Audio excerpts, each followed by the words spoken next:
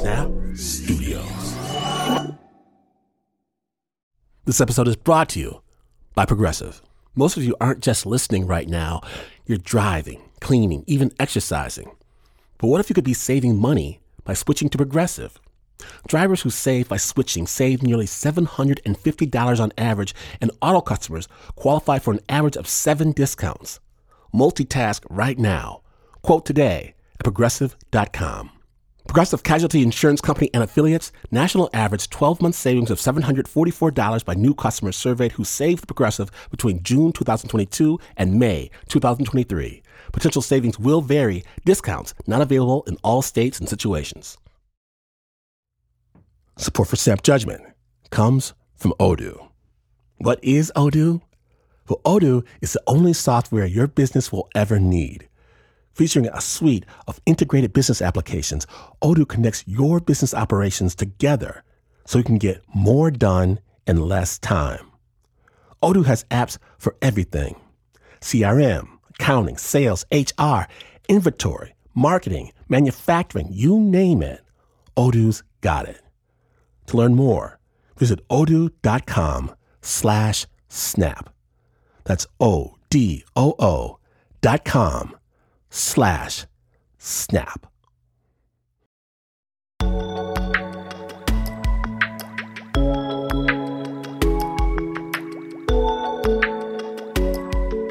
Hey, Snappers. Today's story comes to us from Ray Christian. Now, you've heard his stories on Snap. The one about jumping from an airplane in the military, on acid, or maybe our gratitude special about sausage and grits. But before Ray was Staff Sergeant Christian, he was just a kid living in a tough area of Richmond, Virginia in the 1970s. Now, sensitive listeners should know this story does contain graphic violence. Snap Judgment.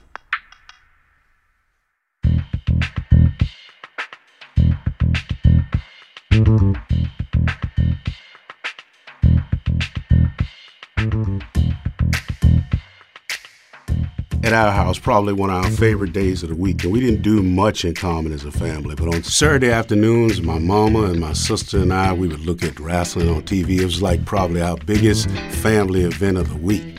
Our little 12-inch black and white television, we'd be almost in the screen.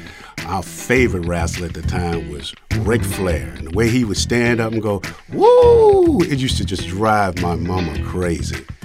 We would just scream and holler, and I'd love to show my mom and my sister all my little wrestling moves. Wrestling was everything then. One day, after watching wrestling, me and my friend Jasper decided we'd go up to the park and burn off some energy and have some fun. Me and Jasper are walking up to the top of the hill to the flat spot, and as soon as we got over the top, we could see a couple of black guys. This in of itself wouldn't be unusual except for the fact they were so well dressed.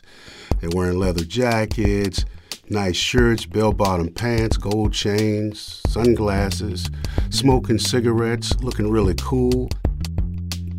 As soon as we noticed the guys, we also noticed a bunch of other kids there too. There were probably about maybe 12 kids in all, kind of mingling around.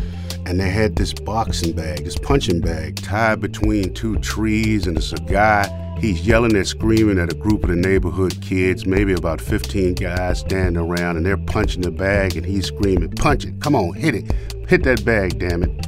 The guy in charge, he's kind of skinny, he's dark, he has scars on his face, and he's got a gold tooth, and he's wearing some small gold-rimmed glasses. He's got a big fro, and he's intense.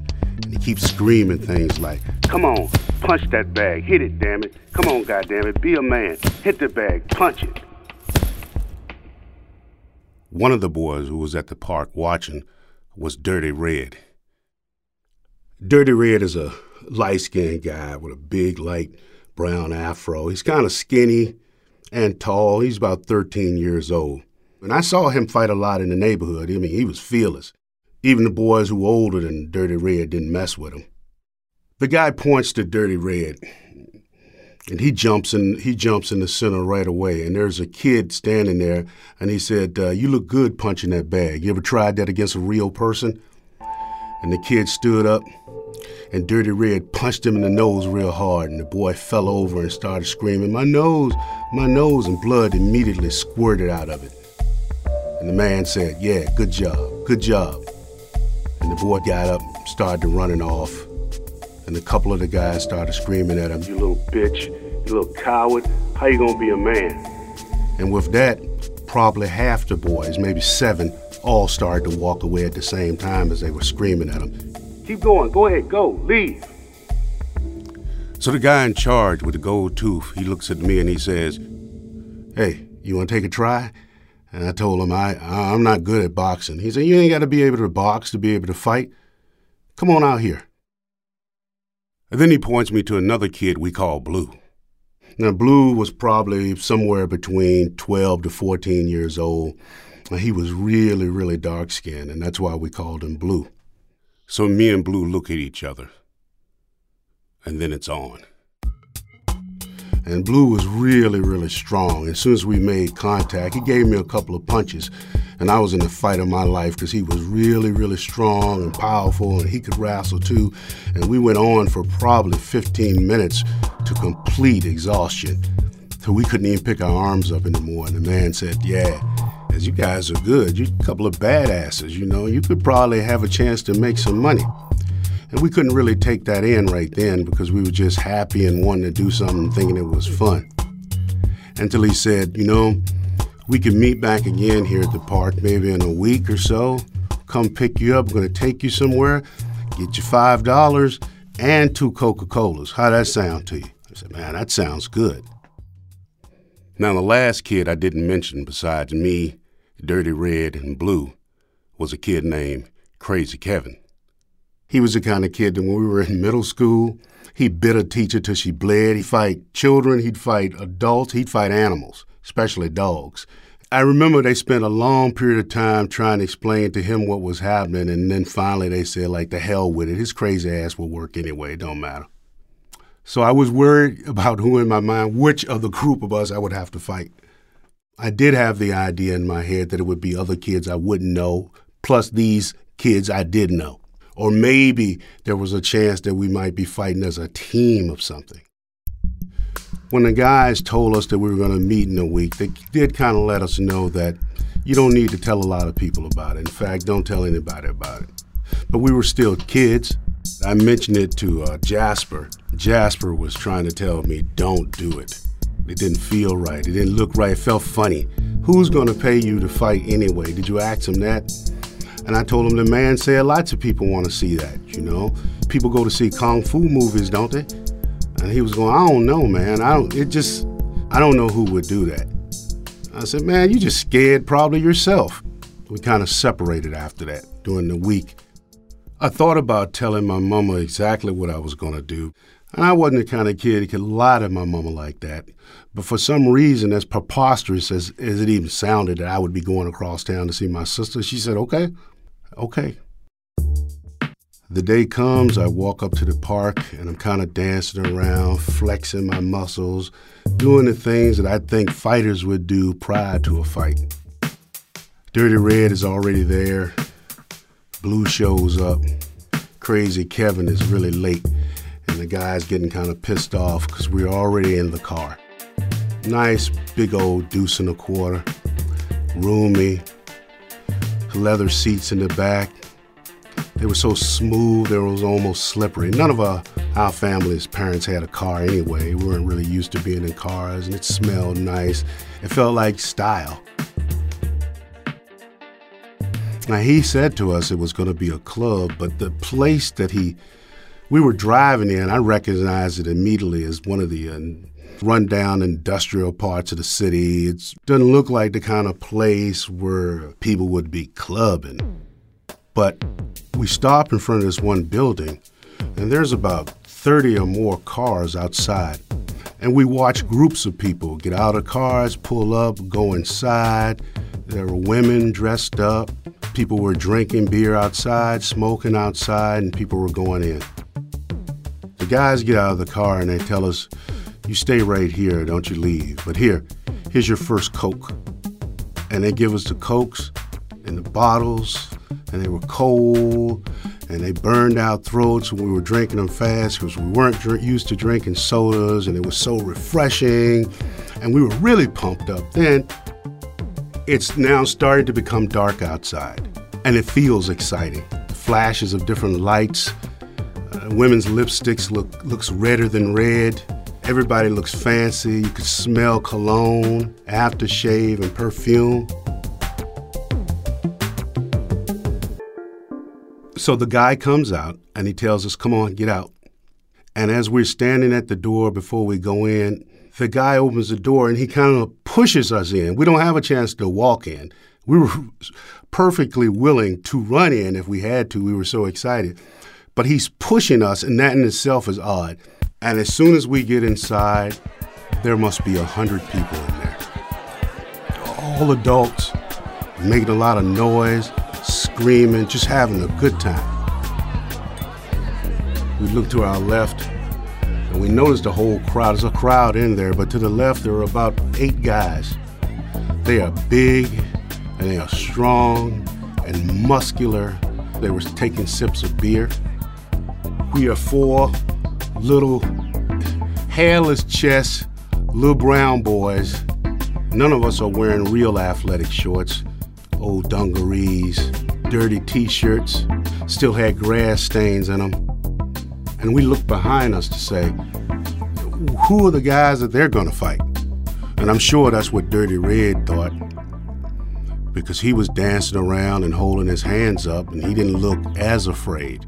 When the man said something to him and whispered in his ear and pushed him in the center, Red ran right out there and started dancing right around. One of the muscular guys standing there in the group of about 8, he's about 6 foot tall, maybe 200 pounds. You could see his body sweating and his muscles flexing. He takes a sip of beer and wipes his mouth. He got a crazy grin on his face, and he walks out to meet Dirty Red in the center. The guy picks him up and throws him through the crowd, and his body slapped the wall and slid down. And he never picked up his hands again. He tried picking him up by his pants so he could punch him in his face, but Dirty Red was just limp. He dropped him back down, and the crowd started screaming, "Stump, stump, stump, stump, stump, stump." And with the encouragement of the crowd, he stomped on Dirty Red 4 or 5 times. And some other guy came up and grabbed him by his britches and dragged him to the door and dropped him. As soon as I saw that, me and the other 2 boys immediately were trying to say, no, we want to go home now. I want to go. We want to go. But nobody could hear us, and we were saying it really loud because it was so loud. And then it was my turn. And the man looks at me and he said, come on. And I don't move. And he's pushing me, and my feet are sliding through the trash and bits of concrete on the floor and pieces of broken glass, and I'm going, I don't want to go. I don't want to go. I want to go home. And he said, go, go. And he pushes me. And I look at the guy, and he's smiling, and he gives me this kind of oh shucks look on his face like it's going to be all right. And he walks up to me nice and slowly, and he punches me in the stomach as hard as I have ever been hit. For a moment, I couldn't remember how to breathe. And I dropped right to the floor, and I was trembling. He kicked me in the face a couple of times, just flashes of light. I was so close to the floor, I could see people jumping up and down.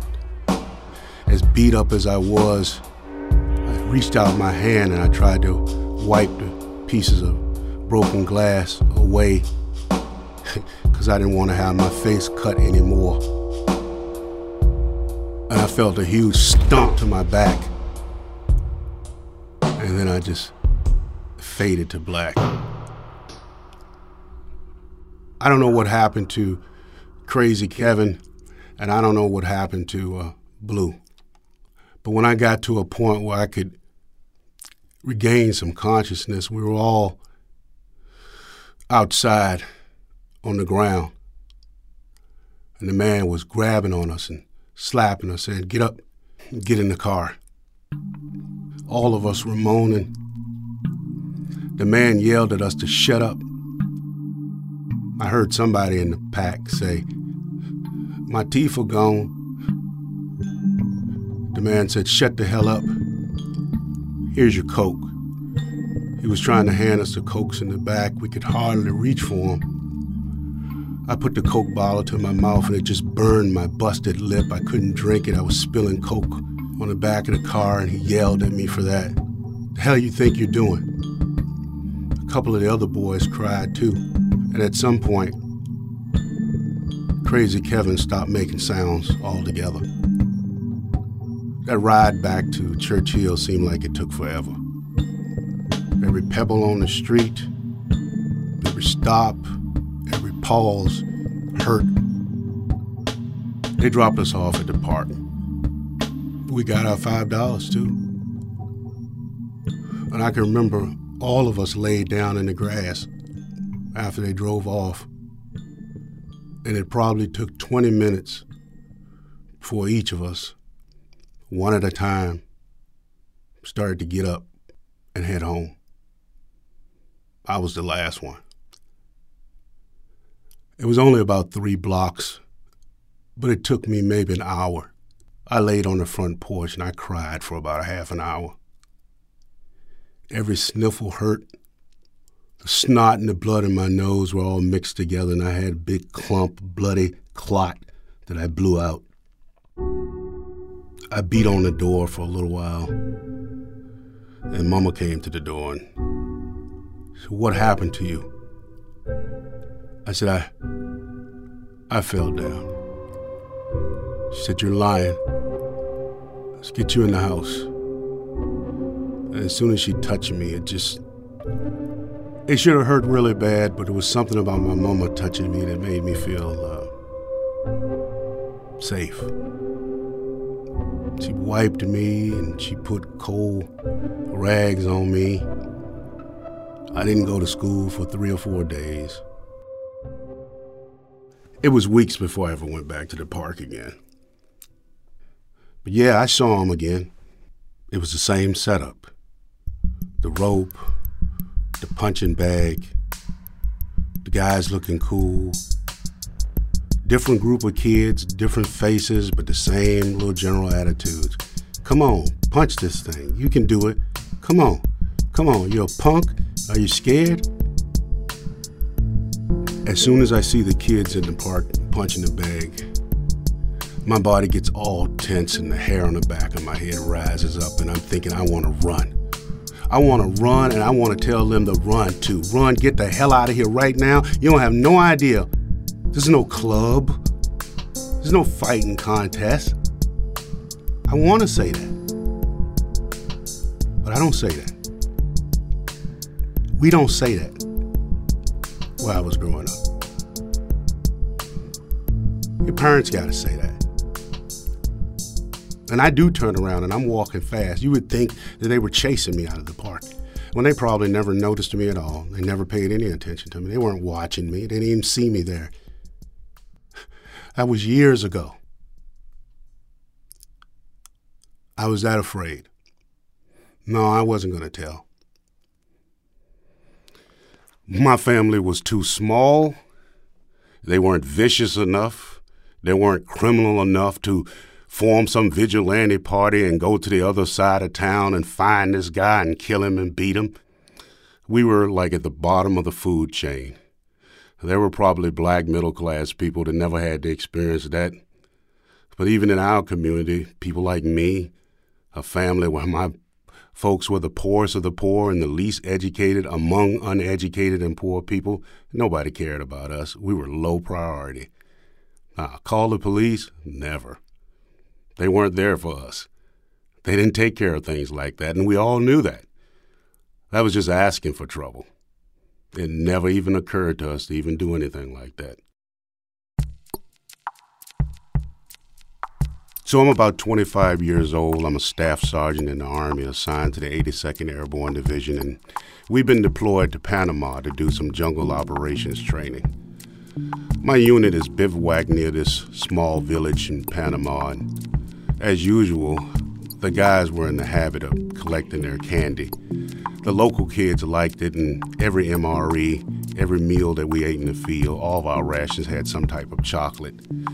So the guys started gathering the candy together, and the local kids were walking around, and initially they started giving kids candy, and then more kids started to come, and they started throwing candy, and the kids started running around chasing each other for it, and the kids started pushing each other. And the guys started throwing candy out in such a way that the kids had to compete and fight for it. And then the guys started yelling and screaming and encouraging the kids, and the kids started fighting and wrestling, and I just went off. And I went, whoa, stop. No, don't throw the damn candy at the kids. Don't make the kids fight for the candy. You give them kids that candy. And the guys were like, okay, Sarge. Okay. Here, kids, you can have the candy. What's wrong with Sergeant Christian? Man, he don't have no sense of humor. No, I don't have any sense of humor when it comes to that.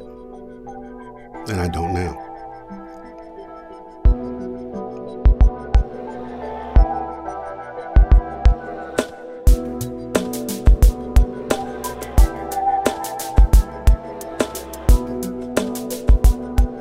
Thank you, Ray Christian. Now, there are those of you who may not know that Ray did just receive his doctorate. So now he is Dr. Ray Christian. You can even say, thank you, Dr. Ray Christian. I like the sound of that. You can hear more of Ray on this podcast, What's Ray Saying? Subscribe to it right now when you got the chance. You can also see Ray at Snap Judgment Live. He tears up the stage. We're going to have a link to all that is Ray and more at snapjudgment.org. The original score for that story was by Renzo Gorio. It was produced by Mark Ristich.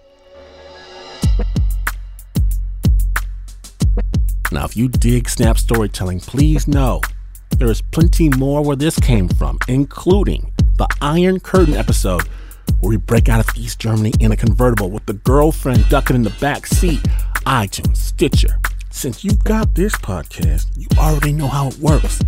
Follow us on Facebook, Twitter, Instagram to let somebody know and see what everyone looks like. Snapjudgment.org. And even though this is not the news, no ways it's the news. In fact, you could tell Ray to his face that whatever happens in Fight Club stays in Fight Club. And you would still not be as far away from the news as this is. But this is WNYC.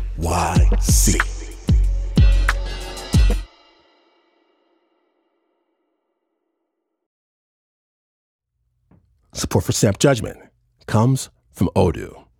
What is Odoo? Well, Odoo is the only software your business will ever need. Featuring a suite of integrated business applications, Odoo connects your business operations together so you can get more done in less time. Odoo has apps for everything: CRM, accounting, sales, HR, inventory, marketing, manufacturing, you name it. Odoo's got it. To learn more, visit odoo.com/snap. That's ODOO.com/snap.